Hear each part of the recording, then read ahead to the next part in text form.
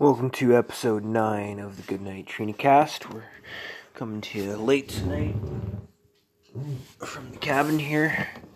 Just nodding off to sleep this evening and wanted to say goodnight. Thus the purpose of the Goodnight Trini Cast. I'm not sure, but I think that this show has an audience beyond my intended audience of one person. I'm not sure how to feel about that.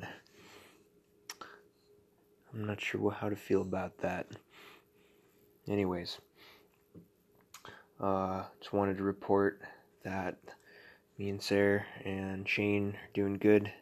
It's been really rainy, and I've been doing the combing with the stripper.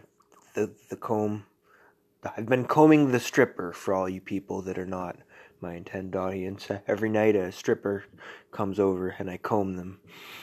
That's what's going on. Just imagine it. And so yeah, the fur's looking okay. No foxtails.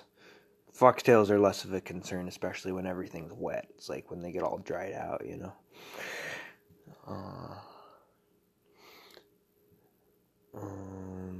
Yeah, just wanted to say miss you and love you, and we'll see you soon. Hope you're having fun down there in the mountains. We'll see you soon. Good night.